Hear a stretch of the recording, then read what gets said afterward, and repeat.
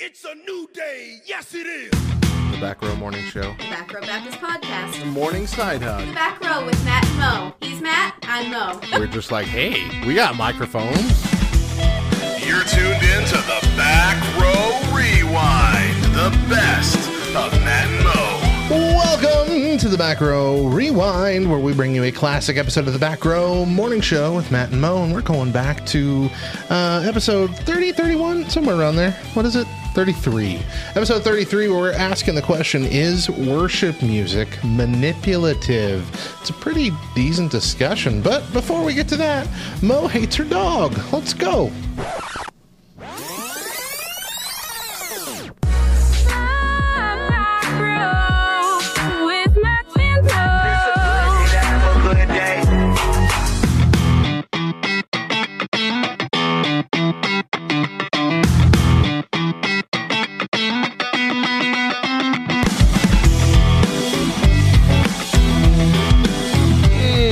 Googly moogly.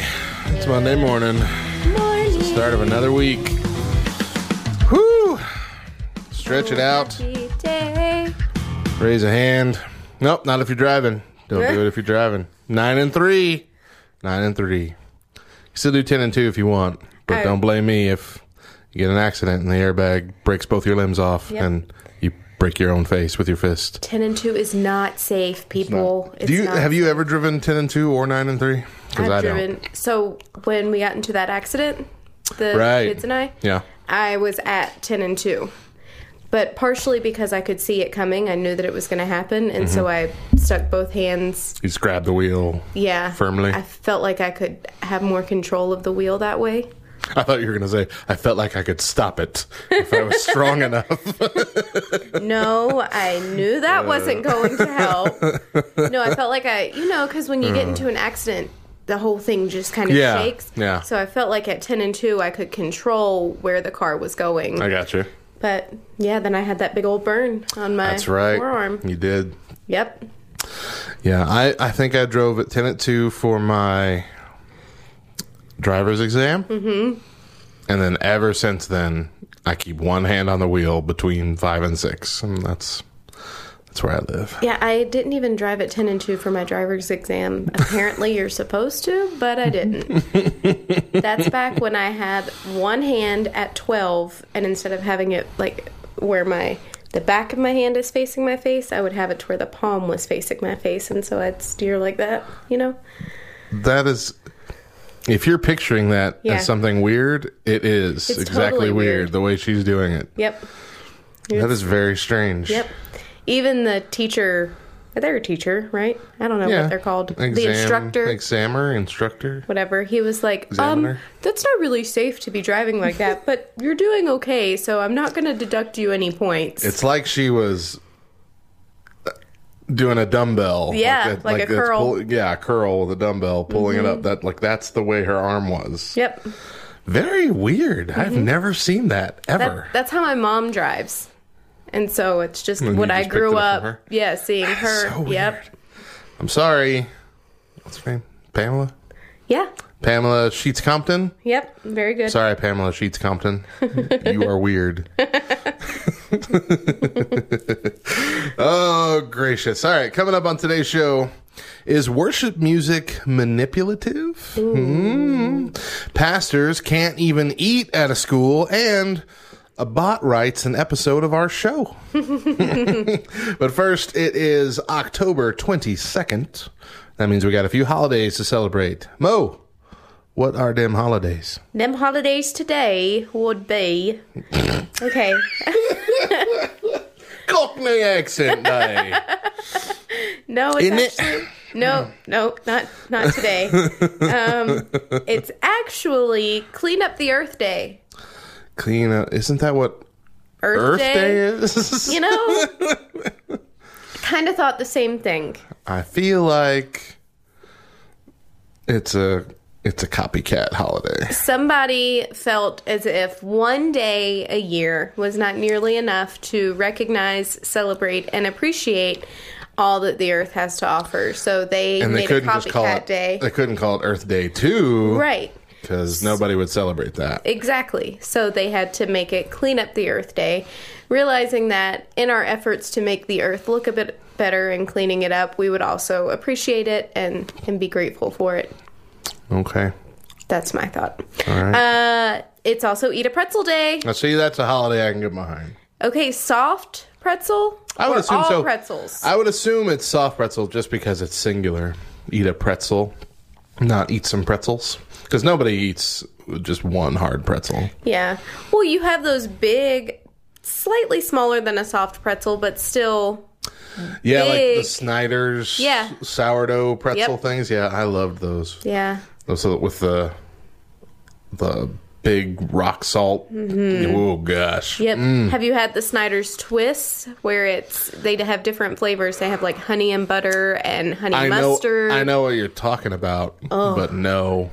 Because I don't like my pretzels to be flavored, messed with. What? Just like a plain I like pretzel. That's the flavor I want. Yeah. So do you like pretzel buns? Yeah. Sometimes. Actually, you know what? Wiener Schnitzel has a pretzel bun, like for a hot dog. Yeah. And what I would do is I would order a pretzel bun and a salt packet, and I would empty the salt packet inside the pretzel bun and then just eat it like a soft pretzel. With the hot dog? No, just I was straight about up. to say... the hot dog would have been plenty salty enough. No, just a straight up pretzel bun with salt in the middle, and it was great. Fantastic. Man, I want to do that now. Huh? Know what you're having for lunch today? Oh, no, you're not. Sorry. No. Sorry. Today's also... Got to figure out a different way to transition. Also, today is... It is... In addition to... It is international... International, Matt. International. This is worldwide here. Yep. Caps Lock Day. Or as it's written, International Caps Lock Day. That's true. because you're yelling, right? That's what yelling is on the internet. Or you're emphasizing. You may not necessarily be yelling, but you're emphasizing. But I feel like if you're doing that, then it's only like one word, one or two words, not the whole sentence, right? That's true. If it's the whole thing, you're yelling it. It's like I texted Chris yesterday, I need, and need was in. Yeah, big, yeah. Yeah. That's emphasis right there. But I wasn't yelling at him. Just a little. We're celebrating National Knee Day. We were just talking about knees. We were just talking about knees. I slept on my leg wrong last night, and my knee is killing me. They were there. We talked about it here. Oh, yeah. Or maybe not. No, we didn't. I don't know. It was before. I'm not certain when you pressed record. I don't know if we were rolling or not. If we weren't rolling, I slept on my knee wrong last night. And lastly, we're celebrating National Nut Day. So it's your day, Matt. Wait, is that because... Because you're a nut. I like peanuts? Nope, it's because you're a nut. That's okay. Peanuts aren't technically a nut anyway. We are the Almond Joy legume and Mounds of the radio world. Because sometimes you feel like a nut, sometimes you don't. I didn't know how you were going to spin that. There were a couple different options. Some that weren't as appropriate as others. Really? Gosh. I'm sorry, Mo. I know you. So I expected a certain level. I'm sorry. Whatever.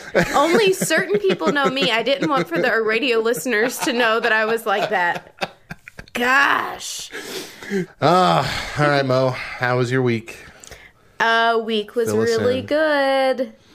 So after the terrible mishap last Wednesday with my elbow smelling like dog pee. Oh, right. I forgot all about that. Yeah. I decided that it was time to deep clean my entire house. Oh, I thought you were going to say, put the dog down. No. Although I have told Chris numerous times, I hate this dog.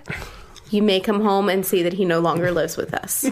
But I thought the dog was your best friend. He is my best friend. If you look at your Instagram, he's your best friend. It's sad, huh?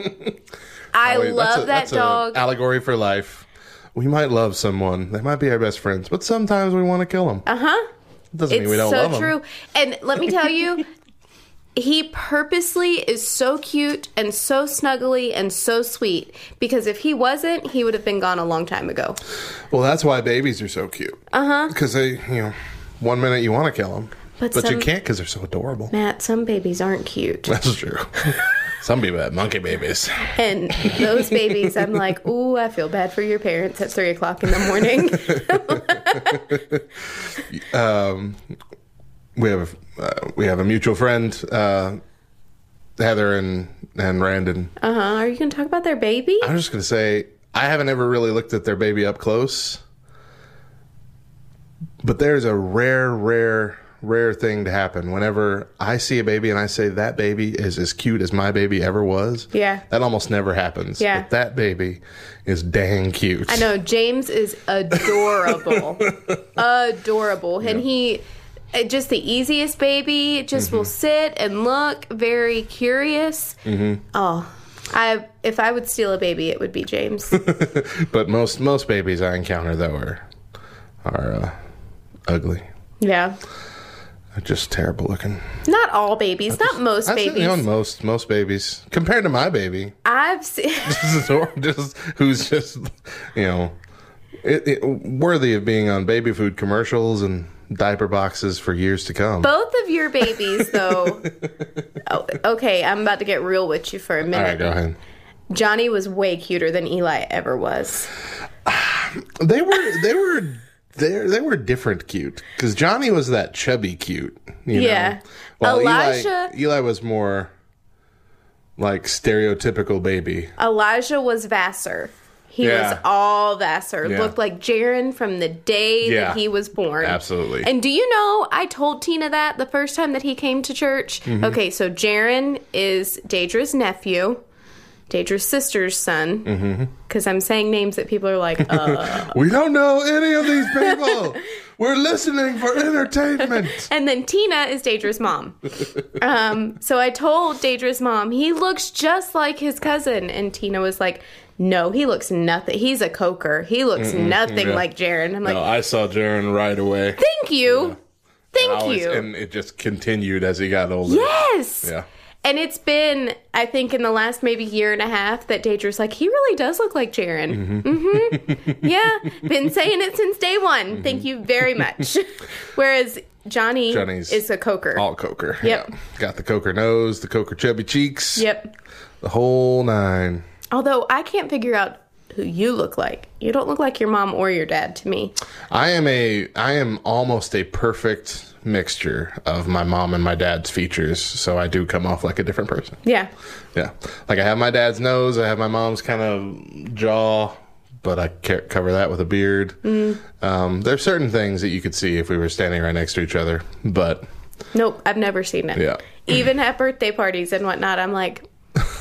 No, I don't. Adopted? He must be adopted. And you're so much younger than your brothers, it just makes sense. I am, yeah. But you and Chris look alike. Your nephew. Yes. Which is weird. Yeah, I don't know. It is strange. Okay, so fun family At first facts I did think with you made Matt. your husband like, wait, what? No. I look like your husband? Yeah, you're really an Oaks, Matt. Like, Mo, I think you're spending too much time with me. You're starting to see me as other men. No. No, this is just what I do in social settings because I get slightly awkward.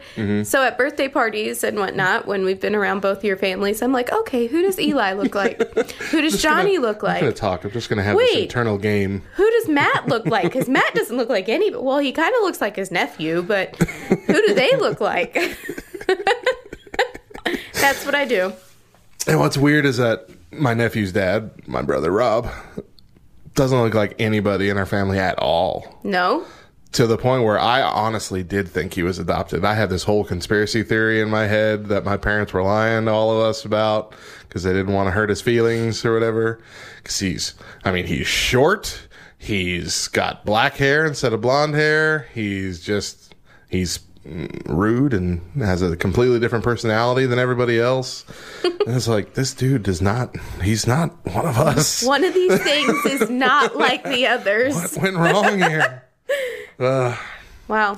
Well, it's a good thing that he had his son then, because his son was his saving grace. That was proof. Those genes are in there somewhere. Yep. They're just hidden deep down. They're just deeply stonewashed. How was your week, Matt? Well, we found out that the board game company that we use to design our board games quit offering the box that we chose for Judge Not and for Church Kerfuffle. And instead of like sending an email out saying that and saying, hey, you're going to need to produce a design for a different size box, get your game in that way, they just pulled our games off the availability roster. Nice. So that was kind of them. So right before Christmas buying season too. Yeah. So if you were looking for Judge Not or Church Kerfuffle, I apologize. It will not be ready in time for Christmas this year. Because it takes because they're made to order. Mm-hmm. So it takes them like nearly 2 months to get it to you to begin with. So I don't have the time to design the whole thing like this week and get it ready for people to order it in time for Christmas. Why not, Matt? Because I'm too busy. What do you do with your day anyway? I made the dumb decision to start a radio station and then make content for a morning show. That was not a dumb 4 decision. days. No, I know. But it does take up a heck ton of my time. Goodness gracious. I don't know if I would have done it yet had I realized how much time it would have taken. Really? At the time, yeah. I probably would have waited until I could quit one of my part-time jobs. Because it's just, it's a lot. But well, there's no going back now. There's no going back now. Sorry for you. No use crying over spilled milk. Right? Although it's not paying the bills, so. Currently not. We are sitting at 1/6 of our goal before the end of the year to help fund Back Row Radio moving forward. So if you'd like to partner with us, even for like a cup of coffee a month, $5 a month, that would be fantastic. Right. Just visit backrowradio.com and click on our donate button, or you can go to patreon.com/backrowradio if you're interested in helping us out, helping us grow, keeping us moving. Speaking of board games, the friend that we made through the friend that basically introduced us to this whole world of creating your own board and card games, right? Mike Mordanga, creator of Sunday School Answers, he forced a bot to listen to 1,000 hours of our morning show and former podcast, and then had it write a small transcript of our podcast for us. So we're going to act that out for you right now. Goodness. I will read the descriptions and the names, and then we'll do the voices. Let's just go. Right? In a back row, daytime, Matt Coker and Megan Oak are at a potluck supper podcasting on the radio. Matt is wearing the Avengers, but only on the bottom half. Megan becomes a tree. Matt: does God have title belts? Megan: hiding the title belts. By grace alone. Matt checks his Joel Osteen watch. It says doom. He shrugs charismatically. Megan helps herself to a serving of righteous casserole. It was not southern enough. Matt: let's play a game. Megan: okay. Matt throws a devotional at Megan's head. Ow! Matt: you win. Lauren Daigle taps Matt on the shoulder. She is not made out of tattoos, and Matt knows it. Megan takes a sip of the homemade New England clam chowder. It is very southern. Lauren: I made a song. Matt: let's hear it. She ascends into heaven. A pastor that nobody knows shows up. He is holding 2 stone tablets. Matt is jealous. A pastor: I am on the back rub Baptist. Matt: give us some sins. Megan: my husband has some. The pastor leaves with a kerfuffle, but he will not be judged. Megan: Matt, you need a confession. Matt: AJ Styles is my favorite DC talk. Matt lifts up his beard. There is a tattoo that says, Jesus is my top 40 hits. Megan approves Pentecostally.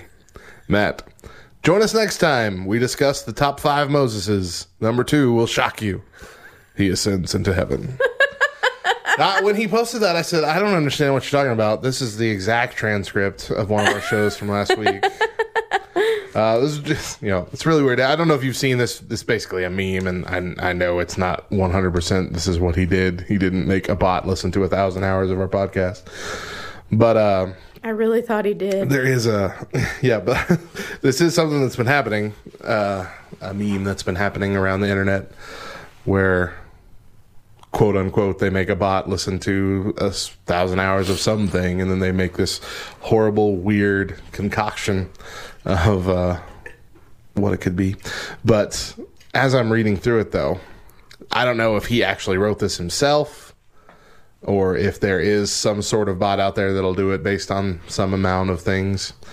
But I'm trying to pick apart some of it, and a pastor that nobody knows shows up.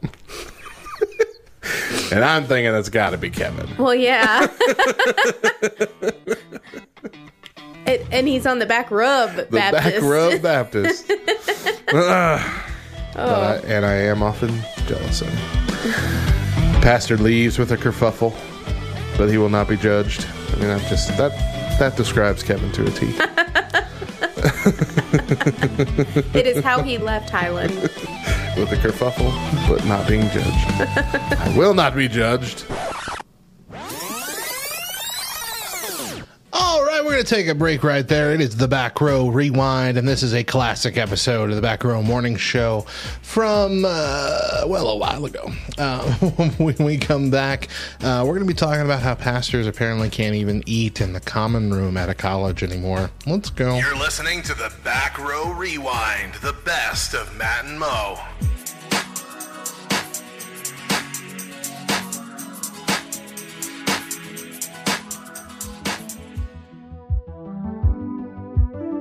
Hey everyone, I'm John Brady, and this is Reviews of the Nerds.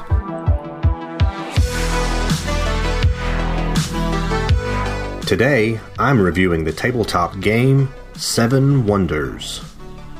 Over the span of 3 ages, construct your city to become the most prestigious and powerful civilization. Gather resources, develop military facilities, discover new technologies and trade routes, and build one of the 7 ancient wonders of the world. Let's look at the facts on 7 Wonders by designer Antoine Bauza. F. Fun factor. It scales perfectly, maintaining the same quick pace no matter the player count. Player interaction is great, encouraging everyone to keep an eye on the action around the table. A. Art and aesthetics. The second edition is a moderate improvement over the original, enlarging the art on cards and making the iconography much easier to interpret. Component quality is nice. It's an attractive and clean production.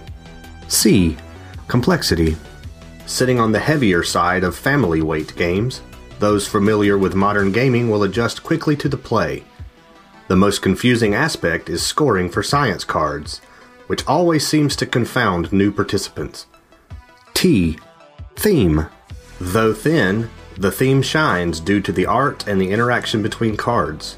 Players comprise the map as they sit around the table, interacting solely with their neighbors to the left and right. S. Strategy and skill. Luck abounds here due to the random nature of cards being passed. It's best to pick a couple of strategies early, but be flexible if the cards you want don't show up. 7 Wonders was the game that reignited my love of board games and was my first modern tabletop acquisition. It's a worthy addition to any collection. I give the tabletop game 7 Wonders a 9 out of 10. I'm John Brady, and remember, what happens in Babylon stays in Babylon.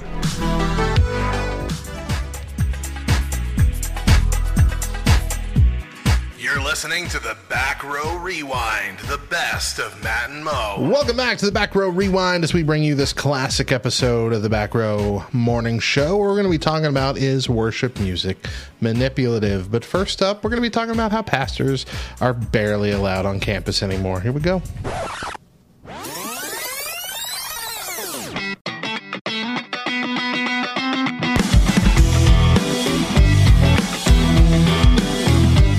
Welcome back to the Back Row Morning Show.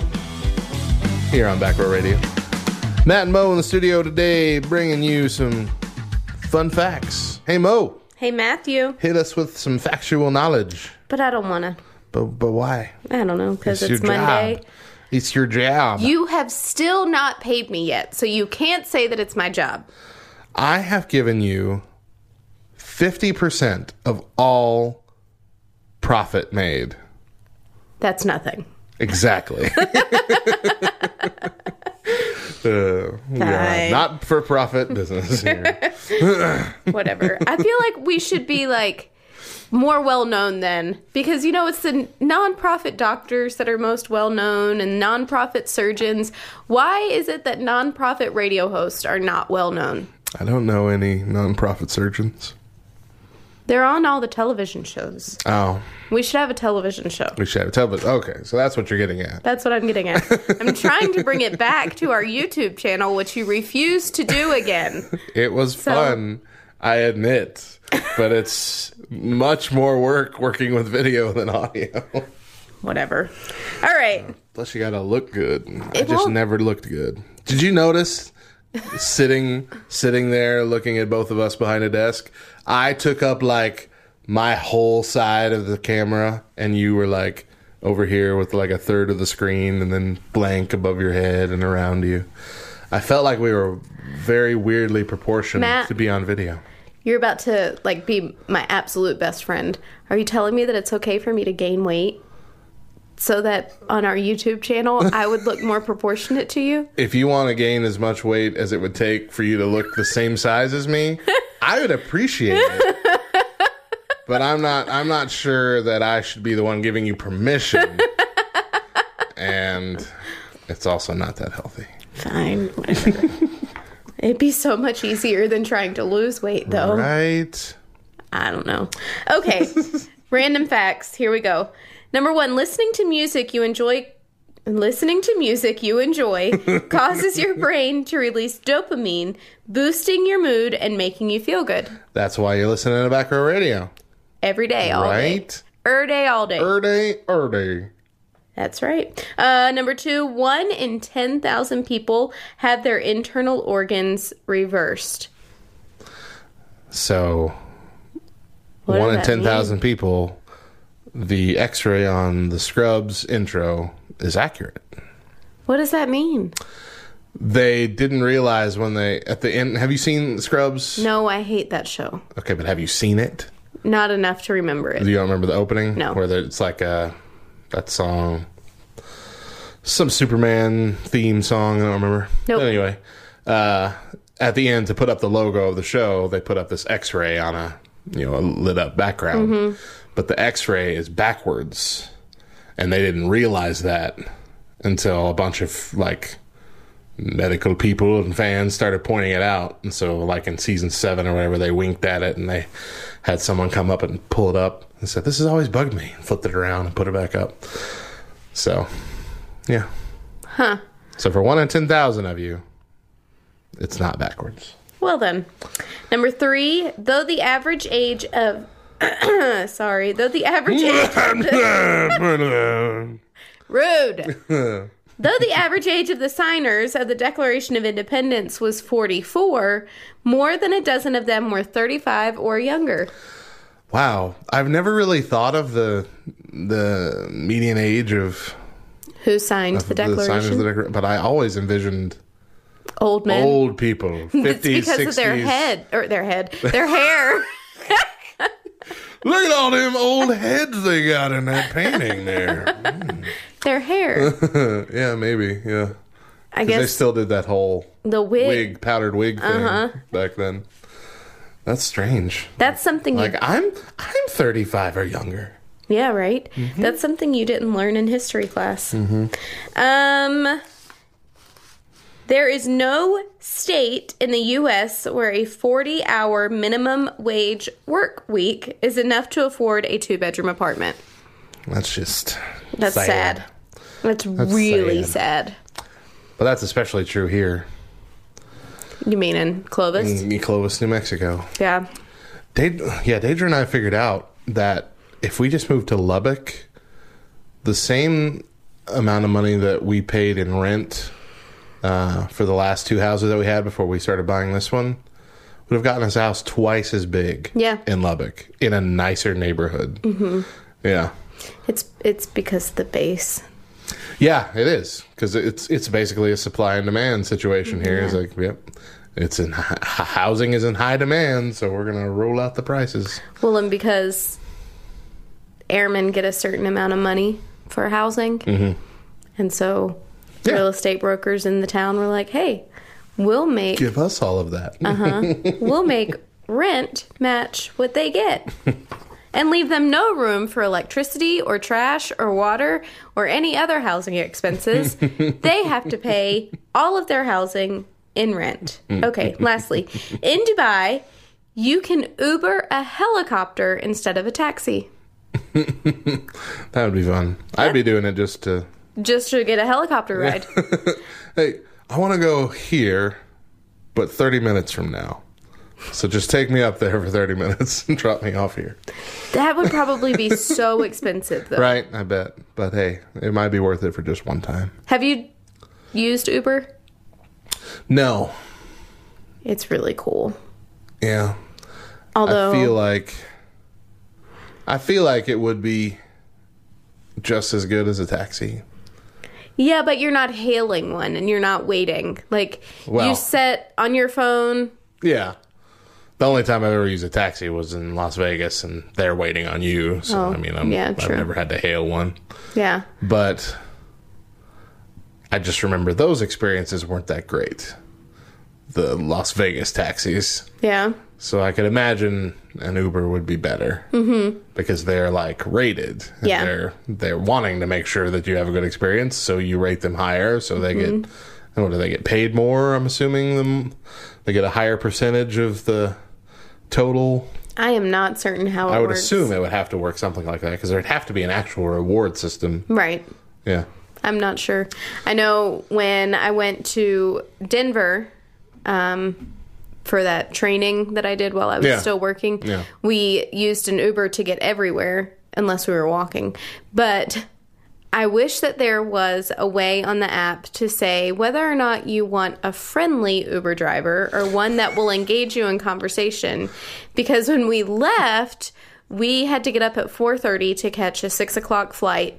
And the Uber driver, was far too chipper for 5 o'clock in the morning. I was not having it. I was not okay with it. The sun was not even up, and she was talking about everything under the sun. I didn't want to hear about it. How much more would it be for you to shut up? Right? Can you just be tack quiet? Tack that on to the total. Yep. But then there was one Uber driver, Matt. His car was decked out. He had chargers for every kind of possible phone that you might have, for iPads, for your computers. Everything was hooked up. He had cold water bottles waiting for you. He had LED lights in there. It was like... Yep. This is the Pimp My Ride version. It was. Of the Uber driver. Then one of our Uber drivers was high. Ooh. Yeah. Well, that's fun. Got in the car, sat down, and looked at my boss, and she looked at me, and we were like... Yeah, it smells like weed in here. It's just incense. He was the most careful driver, though, the entire time. We went 4 miles an hour. All right. That's fun. No, when we were in Vegas, we did several taxis, and we had cash for everything. We brought cash for almost the whole trip. Mm. And... we had run out on the last day to get to the airport.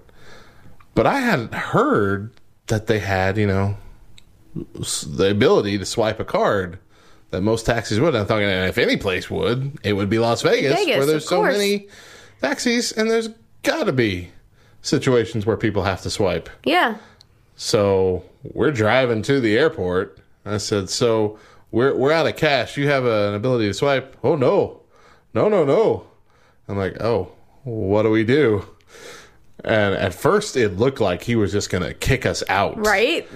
And I said, can we stop at a gas station so I could pull money out of an ATM? And he was very reluctant about it. I'm like, I will get you money. So he finally said, okay. He pulled off. But yeah, That was frightening. he was just immediately. What? You Panic don't mode. have cash? You got in my car. I'm sorry you're not in the future with the rest of us who's had mobile swiping for years. All right. Hey, artist updates. Mandisa was getting honest over the weekend. She posted social media can be a highlight reel. But please know that I'm 42, have gray hairs, still get pimples on my chin, regularly battle insecurity about my weight, my appearance, my voice, and whether people like me. I am not always smiling and happy. I often put my foot in my mouth and say the wrong thing. I get lonely. I cry. I yell. I make mistakes. In other words, she was trying to break the false narrative of social media, because that's what we tend to do, is put all the best things and happy things, and then on the flip side, we tend to look at everybody else's social media and say, gosh, they really have their life together. Why don't I have my life together? But yeah, little more honesty over the weekend, which is refreshing because we're getting it from someone highly revered in the Christian community. Yeah. Mandisa is one of the most popular CCM artists out there. Yeah. And for her to be that vulnerable, which she's kind of done. She's kind of done that a lot over the years, especially like in regards to her weight. She's discussed that a lot. Yeah. About her appearance issues, her self-esteem and stuff like that. But I think it's very brave of her to be willing to be that vulnerable. Absolutely. Yeah. Yep. On social media. Yep. And help everyone to remember that. Good for her. Yeah, well, to help everyone remember that it's a little bit of a facade that everyone else puts on. It's true. Yeah. I've had the urge, though, to like post real life moments, but then I kind of talk myself out of it because I'm like, somebody's going to end up turning me in to CYFD or CPS for child abuse or turning me into some of their psychiatrist friends for being on the verge of depression. Mental collapse. Right? There's obviously something wrong. That's all she posts. Right? It's real life. She's having another bad day. She needs to get it together. But then, I mean, I feel like on social media, those are the two options. You either have the people that only post all the great, glorious things, and even if there's something that they're complaining about, it's always ending with but I learned a lesson from this kind of thing.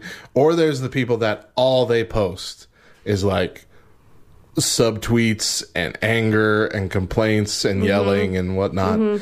And there's no balance. There's very few people that I've ever seen on social media that have a good balance of reality and, optimism and whatnot. Yeah. And, so it's weird. Social media's a lie. It is a lie. It's fun to keep in touch with people. Sure. It's fun to document memories. It is really strange what's become of the internet just in the last 10 years.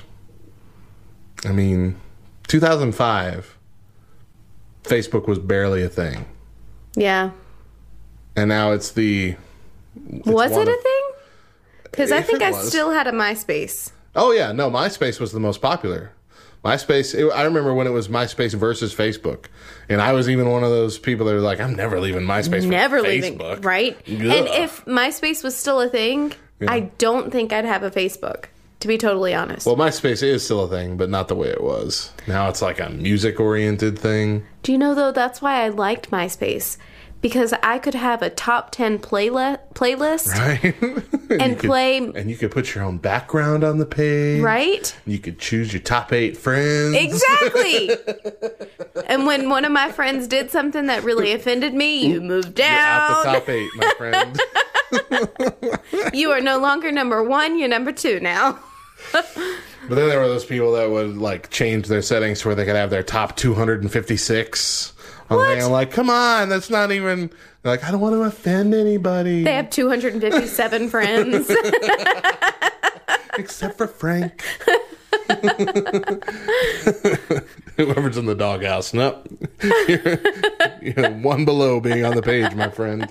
Right? You better get your act together. You are the only person not in my top list. I do miss MySpace so much. MySpace was fun. And I can remember Topher was born in 2005, although he was born at the end of 2005. But I didn't have social media of any kind until after he was born. So that's how when I try to think back to what years this happened in and whatnot, I just think of how old my kids were. Yeah. It's the best way for me to do it now. Well, then there's the other thing, like YouTube. YouTube didn't start until 2006. It's barely 12 years old. But it feels like it's so ingrained in our culture, it feels like it's been around forever. Yeah. Right? Yeah. I mean, it's just weird. It's weird. I've got to tell you, I'm incredibly thankful for YouTube. Yeah.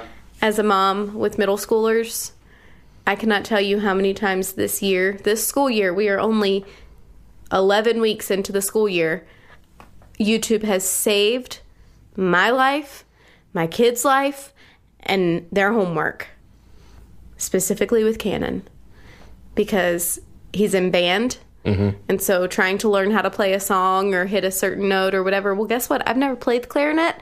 I don't know how to properly hold the clarinet or, what notes are what or how finger placement or whatever. YouTube does. Yep. YouTube will have a how-to for anything. I've been able to do a lot of car-related things I never would have been able to do thanks to YouTube. Solve math problems, long division, short division, algebra, everything. You just type it in that search bar. They've got a lesson for everything. Avoid society. Right? Shut yourself off from the world for a while. It's brilliant. I've gotten to the point where I think school is going to become a thing of the past. We don't even need to go to school anymore. Right. Just let our kids do their lessons on YouTube. Yeah. Get YouTube and then get your Amazon Echo to answer all your math questions. Exactly. And spell all your spelling words. Yep. Now, have you seen the Echo for Kids, the kids edition that they come out with? Yeah. One of the, they have it set up specifically for kids so they can't order stuff and Smart. They can't hear explicit stuff and all that. But they also have a lot of extra stuff that you can subscribe to for like $3 a month for the kids. And but one of the things in the video was, how do you spell pterodactyl? So they're doing their homework. I'm like, that's cheating. You can't do that. This is spelling homework. Whenever I've done my Bible study homework, which is few and far between, and I have to read a verse from somewhere else, like cross-reference a verse. Alexa, what does 2 Corinthians 2:13 say? 2 Corinthians 2:13. I wonder how many Alexas just went off. Oh, probably. I barely whisper Alexa and it'll hear me from across the room. Have you noticed that the new Alexa commercials, the person doesn't say Alexa? You'll have to watch it now on TV whenever you see an Alexa commercial, because commercials were making people's Alexas go off. And it'll say, add bananas to my shopping list. That's what the commercial is, But instead of saying Alexa, they muffle it and mumble it to where it's the person's like, Alexa, right. So you don't add bananas to my shopping list. Yeah, so that your Alexa doesn't add bananas to your shopping list from the commercial on the television. Yeah, I remember they started doing that with Siri. That was the original thing that advertisers started doing. Yeah. I think it was I don't know if it was Burger King or it was something at the end of the commercial. They're like, Siri, take me or find me the nearest Burger King or something like that. And everybody's phone went off. And that was exactly what they were trying to do. They just had a guy up there saying it, holding his phone. And I'm surprised my phone didn't go off, but hey, I'm okay with that. Everybody lost their mind about it. Yeah. You can't do that. You can't force yourself onto our electronics. Oh, yeah. So I think FCC had to come up with rules against that. Yeah. So maybe Alexa can't even do that, even if it's advertising their own thing. Yeah. Maybe they're not allowed to say it so vocally. But yeah, it's also fun if you're a fan of wrestling, because there's a prominent female wrestler named Alexa Bliss. Oh, yeah. And so they always say Alexa all the time on that. So if you're... I have to listen with a headphone in on my laptop so my thing doesn't keep going off. That's kind of funny. Anytime there's a match with Alexa Bliss, who's my favorite female wrestler. Mm-hmm. All right. Who's the redhead? Oh, Becky Lynch. Yeah. She's champion right now. My favorite. She's champion, and oh gosh, it's so funny. Sorry, everybody who doesn't like wrestling, we'll take 2 seconds here. They tried to turn her heel, bad guy, and nobody's having it. Really? Everybody's still cheering her. They even had to do the resort to the whole she comes out and insults all the audience and everything. Everyone's like, "Oh, Becky, get out of here. You deserve it. You deserve it." But they're still hanging on to it, trying to make her this bad guy. Not working. Yeah, it's just not happening. But she's champion right now, and she deserves it for sure because she's great. Yeah. Yeah, they need to make her into a Stone Cold Steve Austin character who was a good guy, or he was an anti-hero, like Deadpool, you know? Yeah. He's doing good things, but he's acting like a turd about it, you know? Mm-hmm. Disrespecting authority and looking out for number one. That's what she needs, and that's what her character could pull off. Yeah. But I don't know if they're going to pull the trigger on that route or not. But they might have to, because just the fans won't let it go another direction. That reminds me of Ronda Rousey, though, and I don't like Ronda Rousey. Well, yeah, and I think that's what they were going to go for with Ronda Rousey, but people love her too, and Ronda really loves being in the WWE. Ugh. Like, you can tell she's just a fangirl living out her dream of actually doing this. Ugh. And so everybody loves her, and she loves it, and it's great. Whatever. Least favorite ever. As a wrestler, she's fantastic. Mm-hmm. I didn't like her as a person in the UFC, but as a wrestler, she's great. She's really good, both athletically and just as the character that she's playing, which is basically just her. I like her. She has like the easiest job ever. Yeah. In the WWE. Let me play this character that's just me. Right. There's a lot of people that do that. Whatever. It's only the weirdos that need to put on no, I feel like Undertaker masks and whatnot. But I feel like they're all playing a character that is not themselves. Like, Ronda Rousey came into it as herself. Well, kind of, and it's because she couldn't play a character because everybody already knew her from the UFC. You know, she couldn't dare turn a spin on who she was. Yeah. But then again, there's quite a few characters like Charlotte Flair and Becky Lynch who are just kind of playing slightly amped up versions of their actual selves. Yeah.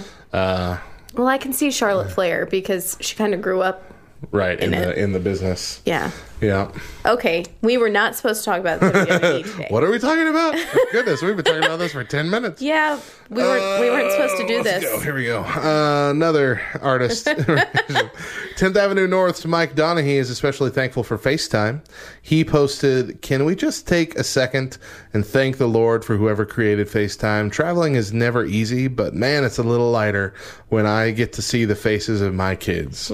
Isn't that great? Mm-hmm. That's what I really liked that too. When we went to this last summit, being able to see my wife and my kids, it's something different about it when you can actually see them and interact with them that way, not just hearing them over the phone. Mm-hmm. But have you heard the new thing from Facebook? The Facebook portals? No. It is literally a video screen that you put up in your house that, through Messenger, people can just pop up. Like, there's no answering. And see what's going on in your house? They just pop up to talk to you. Heck no. And the thing follows you. It's I have seen it. Yeah. I have seen it, yeah. There's no answering? I think what it is you have to set it up, but with certain people where they can just, pop in. But you have to, set it up initially. So I didn't realize that it was through Facebook. Yeah. I saw a portion of the commercial and I was like, hey, that's kind of cool because it does follow you as you're walking, which I thought that's genius. Right. Until I got to go to the bathroom. Well, I'm just thinking, gosh, you and your spouse better not be getting amorous in the living room. Right? You got to everything's got to be away from these screens that will turn to follow you. Yeah. We'll find the face. Where are you at? We'll see. And with our houses, the way that both of our houses are set up, if you put it in our main living area, that would show pretty much most of the house unless you're behind a closed door. Right. You know, you could see your kitchen and your hallway and your front door, and you know what I mean? Mm-hmm. So, yeah, you and Deidre better not be doing anything. Nothing in the living room. Anywhere else. Sorry for you. All right, real quick, because we teased this. We talked last week about an atheist organization fighting to cut all mentions of prayer and God from school, and discuss how we think it should be handled. Different kind of story this week. A community college in Michigan has canceled its annual Montcalm County Pastor's Appreciation Lunch after a singular member of an atheist organization complained. According to Christian News, Mitch Kale,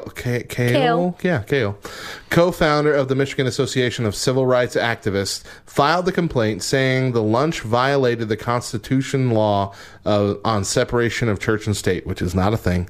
Montcalm Community College Bob Ferentino said that the event was for fellowship for pastors. So this wasn't even a thing where they were inviting any members of the public. It wasn't a proselytizing event. Nobody was going to be on a microphone or a megaphone or anything. It was just hey, pastors in the community, come have this fellowship lunch. Y'all together, all of you who are already believers. Right. And nobody else. But because it was being held on a community college campus, that was the problem. We felt that it was kind of harmless. The Bob Ferentino said it was certainly not in any way, shape, or form advancing any religion. This was not the intention at all. It was more intended to provide professional development and fellowship for pastors in the community who don't often get together. But because of this one complaint, hey, those are Christians congregating on public property. It's gone forever. It was an annual thing, and it's gone forever. You know what I'm learning from this? We need to complain more. Right? We're not being squeaky wheel enough. We really aren't. Then again, there are some Christians that are plenty squeaky wheel for all of us. Okay, but I feel like those Christians... But this situation... They may not be articulate enough to get the point across, and so people just ignore what they really have to say instead of hearing them at face value. So... I feel like anytime there's a Christian being represented, a complaining Christian being represented on the news or whatever, it's always some weird backwoods redneck. You know what? Hillbilly. I ain't never done nothing that never. I never hurt nobody. I ain't never done anything wrong to nobody. All I'm trying to do is just love God and love people, and I don't know what y'all want me to do anymore. I just can't. I don't know. That they're my people. I grew up with them. Right. Oh, wait a minute. I recognize that accent. No. That's my first cousin. But no, Rebecca. I get it. Oh, I just find it dumb that this specific event. So I understand the prayer thing. Like we talked about last week. Mm-hmm. I understand why people could be offended by that. How are you offended by a group of people having lunch that are not holding some sort of anything to convert anybody else? That nobody else would even be there. The only people that would be there are Christian pastors. How is that infringing on any... Okay, so I've got a call to action for all of our listeners, because we've got quite a few of them, right? I would assume so. Okay, so here's the thing. At least 4. Here's the thing, okay? I just want to, I want to see how many people get behind me on this. And maybe in a couple years we'll hear, a different news story, okay? Matt! Dang it, every week I forget to turn off my... I'm trying to be serious here. Sorry. Okay, so... It is my personal belief that people who take such offense to religious gatherings in any form or fashion are feeling convicted. Okay? If you're not convicted, then you don't care. Right, you're not offended. You know what I mean? So, we know this boy's name, and I say boy because... Boy! So, all of our listeners for the next week... His last name is Kale. Let's pray for Mitch Kale, okay? The worst of all vegetables. As you do your daily prayers, add him to your prayer list, Mitch Kale.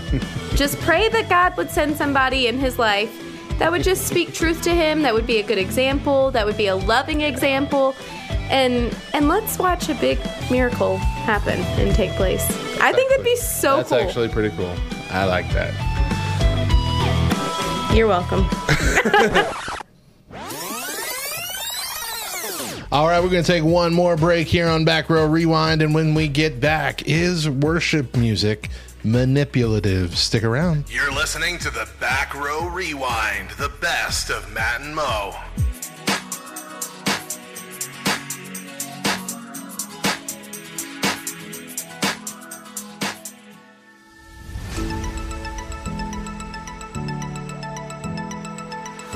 Humanity.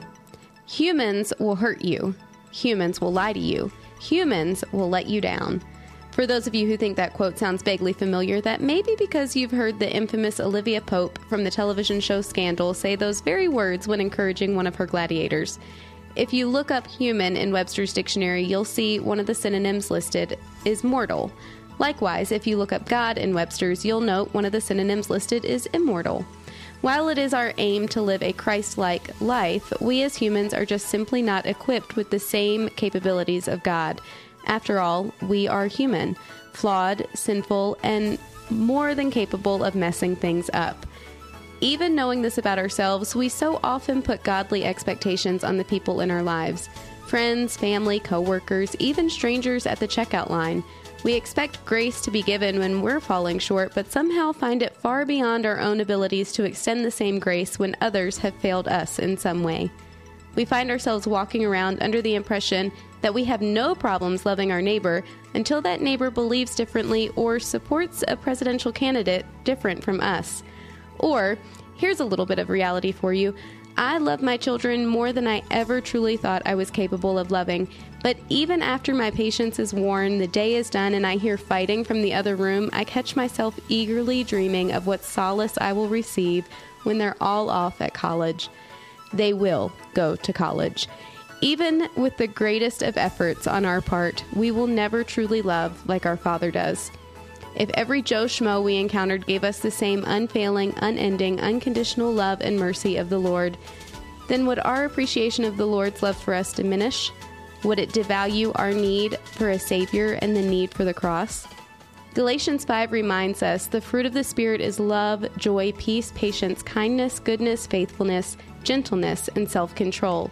Those who belong to Christ Jesus have crucified the flesh with its passions and desires, and since we live by the Spirit, let us keep in step with the Spirit. Did you catch that? Verse 25 says, let us keep in step with the Spirit. Not let us be the Spirit, but let us keep in step, walking alongside, remembering that we are in fact created human and in need of a Savior. When we are willing to be honest about our own humanity, I'm willing to bet we would be far more understanding of the humanity and imperfectness of those around us.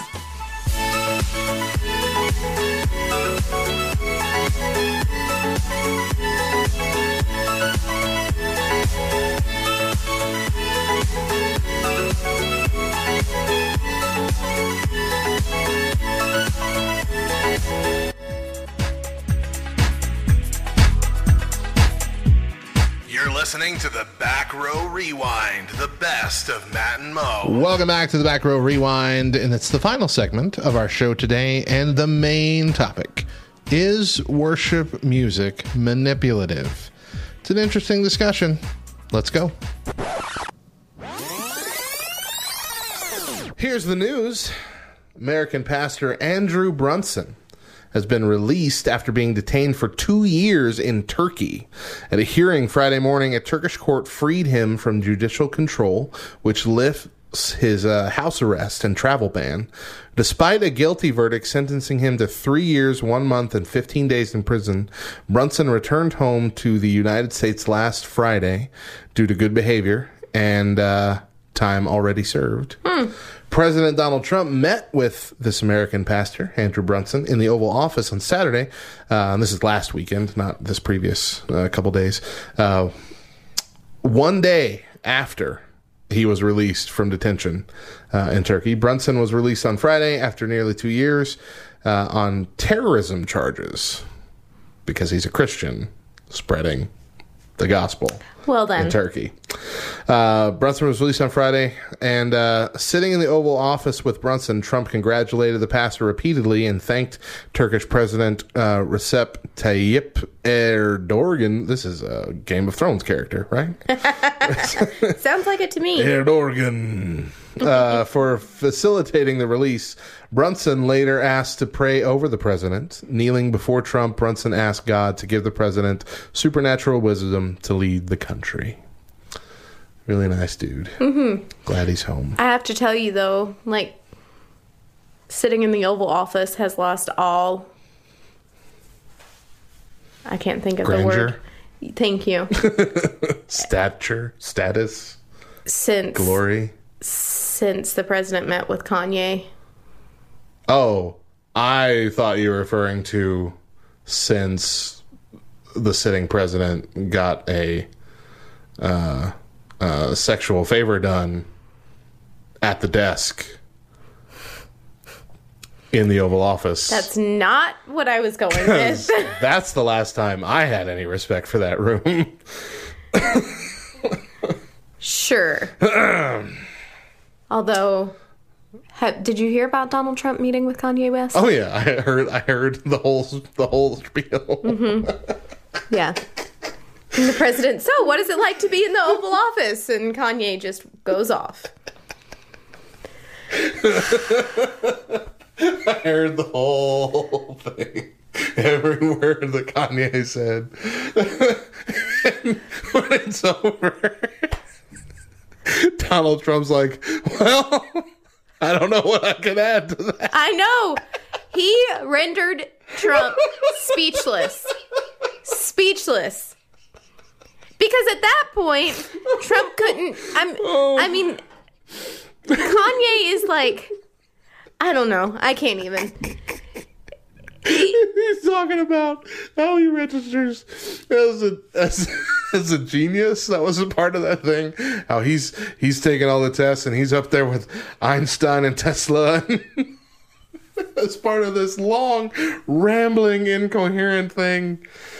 Oh gosh. Well, and he's talking about how the president needs the best of the best and he should be flying in the absolute best aircraft that there is, because if he doesn't look good, we don't look good, and if we don't look good, then we lose all respect from other countries.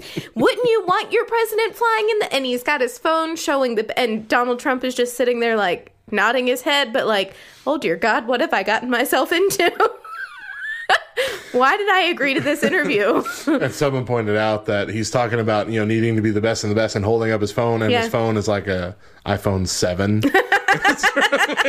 He doesn't even have the newest iPhone. It's true. Yep. Oh gosh, that was funny. Yeah. Okay. Whew. This is a weird derailment, but it was funny. Just months after Mike and Jennifer Stevens opened up their Fargo, North Dakota pizza restaurant in 2015, they saw a homeless man sitting outside of a gas station for several hours at a time. Jenny told Today Food, which is their food branch of Today, we brought him a pizza. He was so thankful and so gracious. Then we ended up doing it again for a different person, and again for a different person, and again for another person. Their kindness did not stop at individual slices. However, 1 year later, the family realized that there were people going through the dumpster of the restaurant. So Mike put up a sign in the window reading, "To the person going through our trash for their next meal, you're a human being and worth more than a meal from a dumpster. Please come in during operating hours for a couple of slices of hot pizza and a cup of water at no charge. No questions asked." In the past 3 years, collectively, the family has given away over 142,000 slices of pizza, which is roughly costs about $70,000. So that's $70,000 that they have, $70,000 worth of profit that they have given away, right, out of the kindness of their heart, and just said, you know what? Yeah, isn't that fantastic? Mm-hmm. There's another story. I don't remember the details of it, but I remember hearing it within the last couple of years, where there was a pizzeria like that where when you come in and you buy a slice of pizza is like $1. And people will come in and they say, let me get a slice and let me get one to stay or something like that. And one to stay meant they'd write it on a note and they'd put it up on a wall. And so they've pre-bought a piece of pizza. So someone who's homeless or doesn't have the money can come in and pick it off the wall and trade it in for a slice of pizza. That's amazing. Yeah. So people like pay it forward. And I think they can do that with coffee too. I think they did it with coffee and pizza. And so they keep coffee and pizza prepaid up on the wall, little post-it notes. Yeah. Things like that, hearing stories like that, make me want to open my own business. Right, just to do that kind of thing, because it's really neat, and it serves a great purpose for really humanity. Does. I mean, it's about human decency. Yeah. Yep. So for people that can do stuff like that, keep doing it, man. Absolutely. All right, so let's talk about something slightly controversial. Okay. There's a small faction of folks that are pretty outspoken about how worship music has largely become a way to trick people into having a spiritual experience, or at least feeling like they are, and that we've ventured away from what true worship's about. Now, to be fair, most in this movement are referring more to what's commonly referred to as mega church worship, the kind that involves lighting changes and smoke machines and a whole concert atmosphere every Sunday. But some simply refer to playing music at all, such as a worship leader playing like a light guitar part behind the pastor while he's doing the altar call, you know? God bless you. Thank you. Some think that this would emotionally manipulate someone into feeling an urge to respond. And that if that's the case, that's bad. So, let me get some of your just initial raw thoughts on that. Is worship music emotionally manipulative, do you think? I do not think worship music is I don't think that it's manipulative. I don't. I can see the argument. Yeah. I can see the person's perspective. However, you personally have to be in a mindset of receiving something to be manipulated by it. So if you are being manipulated, quote unquote, I did air quotes, you can't see me. If your heart is changing, if you're being sensitive to something, if you feel tears welling up, chances are you're not actually being manipulated, you're being moved, and that's what the Holy Spirit does. Okay.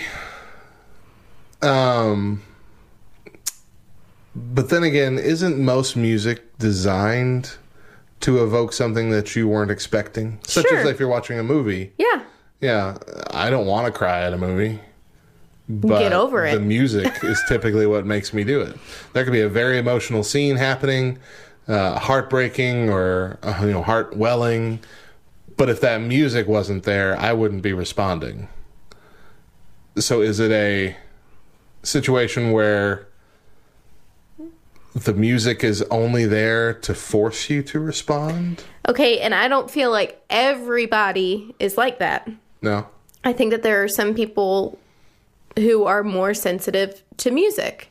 I am one of those people. A worship song will send me into a crying fit, whereas a sermon may or may not necessarily do it for me. Mm-hmm. This is one of those things for me, though, where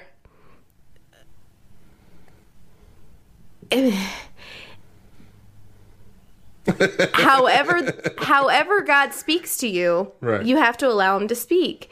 And because he knows me, he knows how I am most going to respond to the message that he's trying to give me. That's through music. How insensitive of me to just sit back and be like, I'm good. I don't need to respond to that. I don't need to be manipulated by that. I question how many times in my life I would have had a big aha moment in my spirituality, if it weren't for music. Yeah. I can't think of of a sermon where I've been moved to my knees or moved to crying, or you know what I mean, where it's really, really hit home. But I can think of now I have a few times many songs. But certainly more with music. Mm-hmm.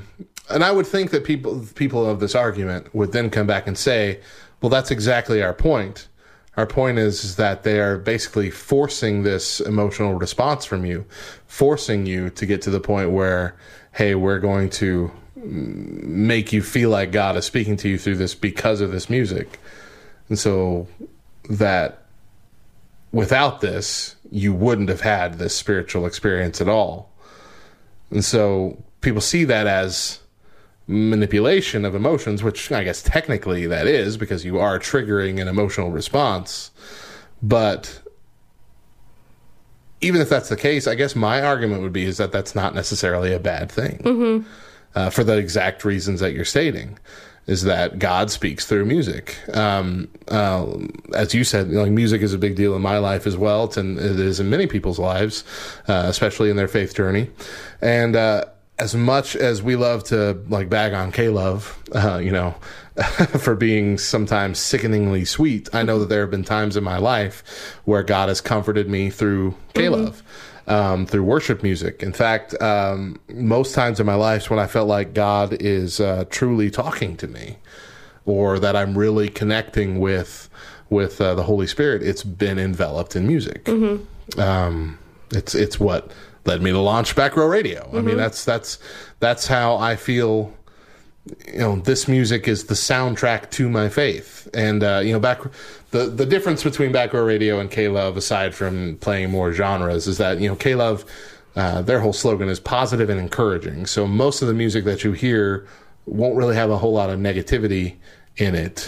While here on Back Row Radio, we'll play songs from Christian artists that are struggling with things, and maybe they don't find the resolution in that song. Right. For instance, 21 Pilots has come out with their Trench album, which we have several of their songs on there. But a lot of 21 Pilots music from the beginning has been about struggling with depression, with thoughts of suicide, with low self-esteem and whatnot. And Trench, if you've seen any of the music videos associated with this, is basically this whole allegory to that, where they've created this fake world with this fake character that pulls the lead singer into this depression state, which they see as a city. And the character that pulls him into the state is called Blurryface, which they've hinted to in previous albums and whatnot, has been a part of a song. And in these videos, even back a couple albums, every now and then you'll see the main character. He's got black ash all over his neck and all over his hands. And that represents times when he is in this depressive state. And they've come with these very theatrical music videos that all tie in together for this new album, where he wakes up in this trench, this kind of gorge, where it represents this is where you have to go to escape this city of depression and stuff like that, low self-esteem. And the only way to get out is to escape through this route. And he's in this for the song Jumpsuit. He's in this trench, and Blurryface character rides up to him on a horse. And he's just standing there, and he gets off, and the Blurryface rubs this black ash on his neck. And so his neck it grows into the whole thing is covered in black, and he's just kind of following Blurryface back to where he was. But then up on the rocks, high up on the rocks, are all the other people that have escaped this city. And this represents all of his friends. I believe up there was his wife in the video too, and his best friend, the other member of the band. You couldn't really tell that was them. They were all in these jumpsuits and hoods and whatnot. Yeah. But they threw all these flower petals, which is the color yellow, which was supposed to symbolize, the freedom or whatever, to try and help him escape. And if you watched, you saw, as he was realizing this was happening, the black ash faded away from his neck. And that's when he was able to take off running away from Blurryface. So, I mean, it's whole emotional thing. And, there's a 1,000 YouTube videos explaining all this, so you can find the whole story there. But just seeing that and knowing where I was 10 years ago with depression, with my self-esteem, and knowing that if I'd had this music then, and explaining exactly, just showing exactly my struggle at the time, number one, I would have known I wasn't alone. Number two, I would have felt like God saw me and saw that this was something happening and knew that he was putting people in the world to help me escape, that he was there, you know, that he was my jumpsuit that was trying to cover me, to help me escape. And if I didn't have that music, if I didn't have that emotional tie-in to the reality of life, like NF talks about a lot too, and you know, you and I both love NF. Yeah. But a lot of his music is on the darker side. It is. It's dealing with the reality of pain and emotion and self-esteem and issues like that. Not trusting other people, not believing other people, lies that we tell our own self, and struggling with the good and the bad within ourselves. You know, if we don't acknowledge that happening, then we get surprised when things go south, you know, in this world.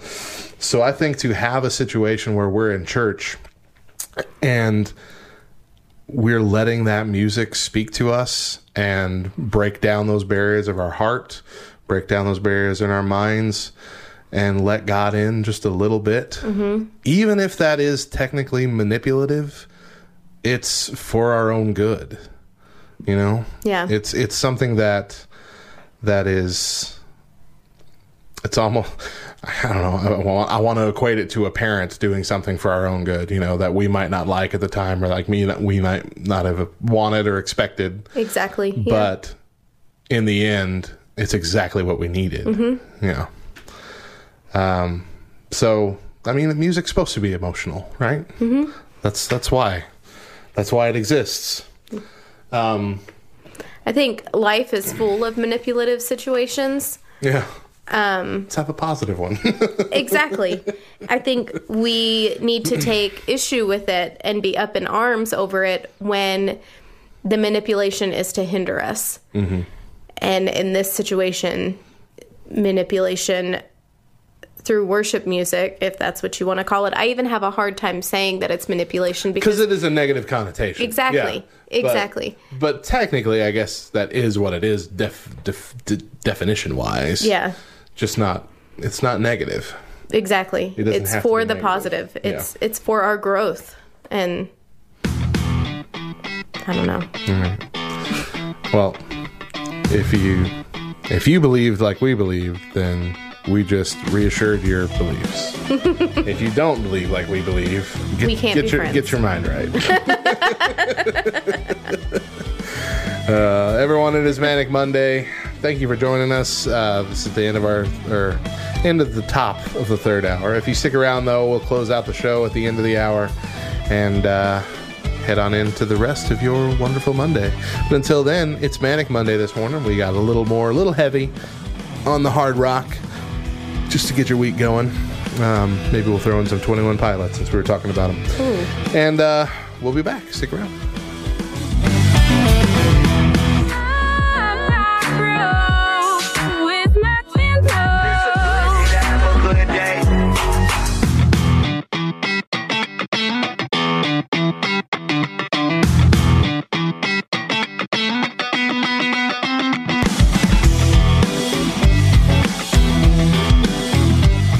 Back to the Back Row Morning Show on this third hour of our show today. We are glad to have you with us. Our show is brought to you by Back Row Baptist, the trivia board game, the perfect game for your pastor this Christmas. Check it out on backrowradio.com in the games section of our store. Here's the news. American pastor Andrew Brunson has been released after being detained for 2 years in Turkey. At a hearing Friday morning, a Turkish court freed him from judicial control, which lifts his house arrest and travel ban. Despite a guilty verdict sentencing him to 3 years, 1 month, and 15 days in prison, Brunson returned home to the United States last Friday due to good behavior and time already served. President Donald Trump met with this American pastor, Andrew Brunson, in the Oval Office on Saturday. And this is last weekend, not this previous couple days. 1 day after he was released from detention in Turkey. Brunson was released on Friday after nearly 2 years on terrorism charges because he's a Christian spreading the gospel. Well then. In Turkey. Brunson was released on Friday, and sitting in the Oval Office with Brunson, Trump congratulated the pastor repeatedly and thanked Turkish President Recep Tayyip Erdogan. This is a Game of Thrones character, right? Sounds like it to me. Erdogan. For facilitating the release. Brunson later asked to pray over the president. Kneeling before Trump, Brunson asked God to give the president supernatural wisdom to lead the country. Really nice dude. Mm-hmm. Glad he's home. I have to tell you, though, like, sitting in the Oval Office has lost all... I can't think of grandeur. The word. Thank you. Stature, status, glory. Since the president met with Kanye. Oh, I thought you were referring to since the sitting president got a sexual favor done at the desk in the Oval Office. That's not what I was going with. That's the last time I had any respect for that room. Sure. Although... did you hear about Donald Trump meeting with Kanye West? Oh yeah, I heard the whole spiel. Mm-hmm. Yeah. And the president, so what is it like to be in the Oval Office? And Kanye just goes off. I heard the whole thing. Every word that Kanye said. And when it's over, Donald Trump's like, well... I don't know what I can add to that. I know. He rendered Trump speechless. Speechless. Because at that point, Trump couldn't... I mean, Kanye is like... I don't know. I can't even... He's talking about how he registers as a genius. That was a part of that thing. How he's taking all the tests and he's up there with Einstein and Tesla as part of this long, rambling, incoherent thing. Oh gosh. Well, and he's talking about how the president needs the best of the best and he should be flying in the absolute best aircraft that there is, because if he doesn't look good, we don't look good, and if we don't look good, then we lose all respect from other countries. Wouldn't you want your president flying in the... And he's got his phone showing and Donald Trump is just sitting there like nodding his head, but like, oh dear God, what have I gotten myself into? Why did I agree to this interview? And someone pointed out that he's talking about, needing to be the best and the best and holding up his phone, and his phone is like a iPhone 7. He doesn't even have the newest iPhone. It's true. Yep. Oh gosh, that was funny. Yeah. Okay. Whew. This is a weird derailment, but it was funny. Just months after Mike and Jennifer Stevens opened up their Fargo, North Dakota pizza restaurant in 2015, they saw a homeless man sitting outside of a gas station for several hours at a time. Jenny told Today Food, which is their food branch of Today, we brought him a pizza. He was so thankful and so gracious. Then we ended up doing it again for a different person, and again for a different person, and again for another person. Their kindness did not stop at individual slices. However, 1 year later, the family realized that there were people going through the dumpster of the restaurant. So Mike put up a sign in the window reading, "To the person going through our trash for their next meal, you're a human being and worth more than a meal from a dumpster. Please come in during operating hours for a couple of slices of hot pizza and a cup of water at no charge. No questions asked." In the past 3 years, collectively, the family has given away over 142,000 slices of pizza, which is roughly costs about $70,000. So that's $70,000 that they have, $70,000 worth of profit that they have given away, right, out of the kindness of their heart, and just said, you know what? Yeah, isn't that fantastic? Mm-hmm. There's another story. I don't remember the details of it, but I remember hearing it within the last couple of years, where there was a pizzeria like that where when you come in and you buy a slice of pizza is like $1, and people will come in and they say, "Let me get a slice and let me get one to stay," or something like that. Mm-hmm. And one to stay meant they'd write it on a note and they put it up on a wall. And so they've pre-bought a piece of pizza. So someone who's homeless or doesn't have the money can come in and pick it off the wall and trade it in for a slice of pizza. That's amazing. Yeah. So people like pay it forward. Mm-hmm. And I think they can do that with coffee too. I think they did it with coffee and pizza. And so they keep coffee and pizza prepaid up on the wall. Little Post-it notes. Yeah. Things like that, hearing stories like that, make me want to open my own business. Right. Just to do that kind of thing. Yeah. Because it's really neat. Mm-hmm. And it serves a great purpose for really humanity. Does. I mean, it's about human decency. Yeah. Yeah. Yep. So for people that can do stuff like that, keep doing it, man. Absolutely. All right. So let's talk about something slightly controversial. Okay. There's a small faction of folks that are pretty outspoken about how worship music has largely become a way to trick people into having a spiritual experience, or at least feeling like they are, and that we ventured away from what true worship's about. Now, to be fair, most in this movement are referring more to what's commonly referred to as mega church worship, the kind that involves lighting changes and smoke machines and a whole concert atmosphere every Sunday. But some simply refer to playing music at all, such as a worship leader playing like a light guitar part behind the pastor while he's doing the altar call, you know? God bless you. Thank you.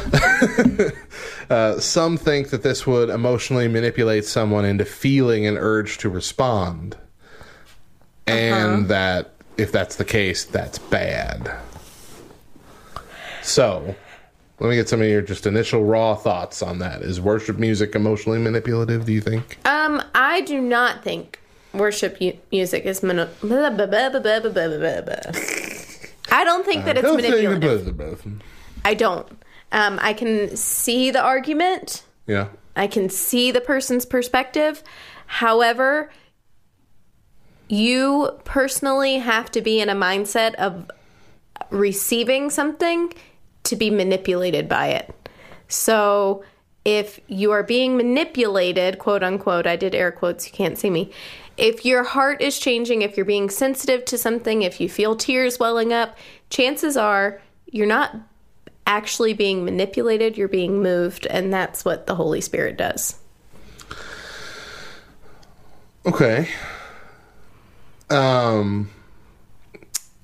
But then again, isn't most music designed to evoke something that you weren't expecting? Such as if you're watching a movie. Yeah. Yeah. I don't want to cry at a movie. But get over it. The music is typically what makes me do it.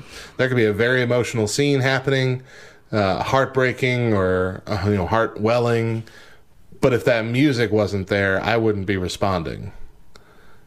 So is it a situation where the music is only there to force you to respond? Okay, and I don't feel like everybody is like that. No. I think that there are some people who are more sensitive to music. I am one of those people. A worship song will send me into a crying fit, whereas a sermon may or may not necessarily do it for me. Mm-hmm. This is one of those things for me, though, where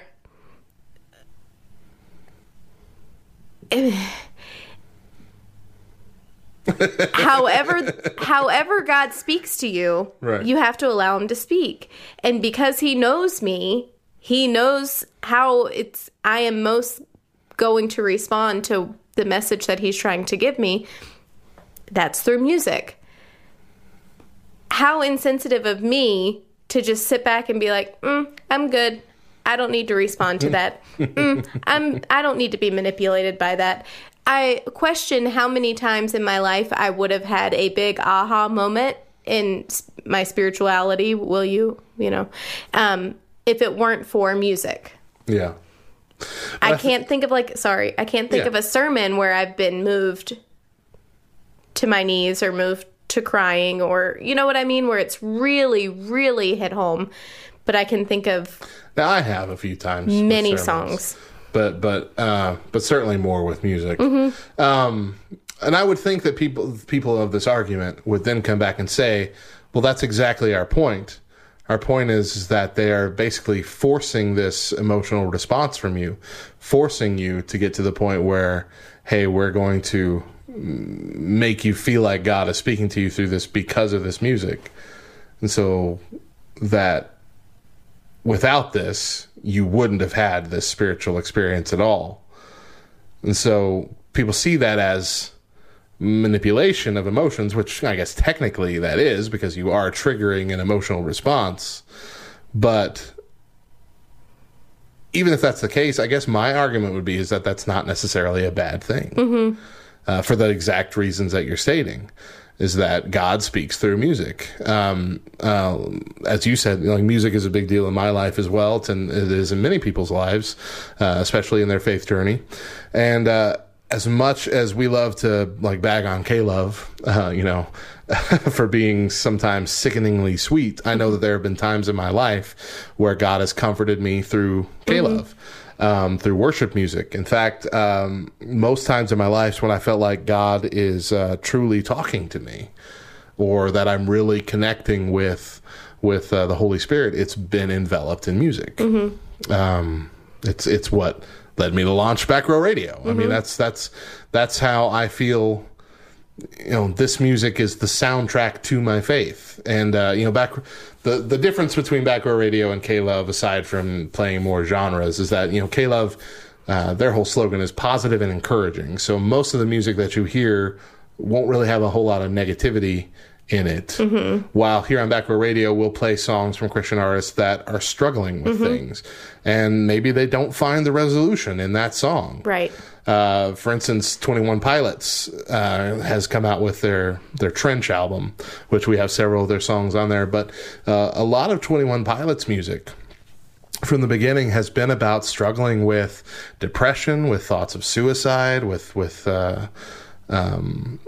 low self-esteem and whatnot. And Trench, if you've seen any of the music videos associated with this, is basically this whole allegory to that, where they've created this fake world with this fake character that pulls the lead singer into this depression state, which they see as a city. And the character that pulls him into the state is called Blurryface, which they've hinted to in previous albums and whatnot, has been a part of a song. And in these videos, even back a couple albums, every now and then you'll see the main character. He's got black ash all over his neck and all over his hands. And that represents times when he is in this depressive state. And they've come with these very theatrical music videos that all tie in together for this new album, where he wakes up in this trench, this kind of gorge, where it represents this is where you have to go to escape this city of depression and stuff like that, low self-esteem. And the only way to get out is to escape through this route. And he's in this for the song Jumpsuit. He's in this trench, and Blurryface character rides up to him on a horse. And he's just standing there, and he gets off, and the Blurryface rubs this black ash on his neck. And so his neck it grows into the whole thing is covered in black, and he's just kind of following Blurryface back to where he was. But then up on the rocks, high up on the rocks, are all the other people that have escaped this city. And this represents all of his friends. I believe up there was his wife in the video too, and his best friend, the other member of the band. You couldn't really tell that was them. They were all in these jumpsuits and hoods and whatnot. Yeah. But they threw all these flower petals, which is the color yellow, which was supposed to symbolize, the freedom or whatever, to try and help him escape. And if you watched, you saw, as he was realizing this was happening, the black ash faded away from his neck. And that's when he was able to take off running away from Blurryface. So, I mean, it's whole emotional thing. And, there's a 1,000 YouTube videos explaining all this, so you can find the whole story there. But just seeing that and knowing where I was 10 years ago with depression, with my self-esteem, and knowing that if I'd had this music then, and explaining exactly, just showing exactly my struggle at the time, number one, I would have known I wasn't alone. Number two, I would have felt like God saw me and saw that this was something happening, and knew that he was putting people in the world to help me escape, that there, you know, that he was my jumpsuit. that was trying to cover me, to help me escape. And if I didn't have that music, if I didn't have that emotional tie-in to the reality of life, like NF talks about a lot too, and you know, you and I both love NF. Yeah. But a lot of his music is on the darker side. It is. It's dealing with the reality of pain and emotion and self-esteem and issues like that. Not trusting other people, not believing other people, lies that we tell our own self, and struggling with the good and the bad within ourselves. You know, if we don't acknowledge that happening, then we get surprised when things go south, you know, in this world. So I think to have a situation where we're in church and we're letting that music speak to us and break down those barriers of our heart, break down those barriers in our minds, and let God in just a little bit, even if that is technically manipulative, it's for our own good, you know? Yeah. It's something that is, it's almost, I don't know, I want to equate it to a parent doing something for our own good, you know, that we might not like at the time, or like we might not have wanted or expected. Exactly. Yeah. But in the end, it's exactly what we needed. You know. So, I mean, the music's supposed to be emotional, right? That's why it exists. I think life is full of manipulative situations. Yeah. Let's have a positive one. Exactly. I think we need to take issue with it and be up in arms over it when the manipulation is to hinder us. And in this situation, manipulation through worship music, if that's what you want to call it. I even have a hard time saying that it's manipulation because it is a negative connotation. Exactly. Yeah. Exactly. But technically, I guess that is what it is definition wise. Yeah. Just not, it's not negative. Exactly. It's for the positive. It's for our growth. And I don't know. Well, if you believed like we believed, then we just reassured your beliefs. If you don't believe like we believe, get your mind right. As we close out the show for today, let's have our Bible verse and thought for the day. Bible verse for the day is Proverbs 15:23. A person finds joy in giving an apt reply, and how good is a timely word. Our thought for the day comes from someone whose name is hard for me to say. Nancy DeMoss Wohlgemuth? Wohlgemuth? Wohlgemuth? I don't think it's Woggle, because the L's before the G. Wohlgemuth? Wohlgemuth. Whatever. She says, today, love and truth are often pitted against one another as if they're enemies. But love and truth always go hand in hand. Genuine love is always rooted in truth. And that's going to do it for today's edition of the Back Row Rewind. Thank you for joining me on this trip back in time. We will be back with another Back Row Rewind next Thursday. In case you can't catch it on LTN Radio, you can always find the podcast version on our LTN Specials podcast feed. You can find that on Spotify, Apple Podcasts, Google Podcasts, all the places. And alongside Back Row Rewind, there's LTN Rewind, Bible Thump, Matt and Bubba in the Morning, a whole slew of shows that are exclusive to that LTN Specials podcast feed. You can also find the Back Row Morning Show, starting with new episodes this coming Monday, both here on LTN Radio and on the podcast feed for the Back Row Morning Show. So check them all out there. We hope you have a fantastic weekend, and we hope you're enjoying the summer of more music here on LTN Radio. It is fun. A lot of our shows are taking a summer break, and they will be back in August, and we are using that opportunity to jam out to some more music. So check out the new schedule over on LTNOnAir.com and jam out, man. Jam out. We're going to go. We hope that if nothing else, you know, leaving here, that Jesus loves you, nerd. Shabbat!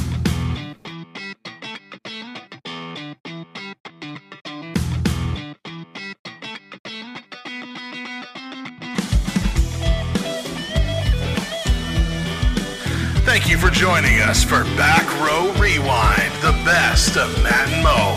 For more of Matt and Mo's antics, tune in every Monday through Wednesday for the Back Row Morning Show at 8 a.m. and again at 10 a.m. Eastern Time, only on LTN Radio.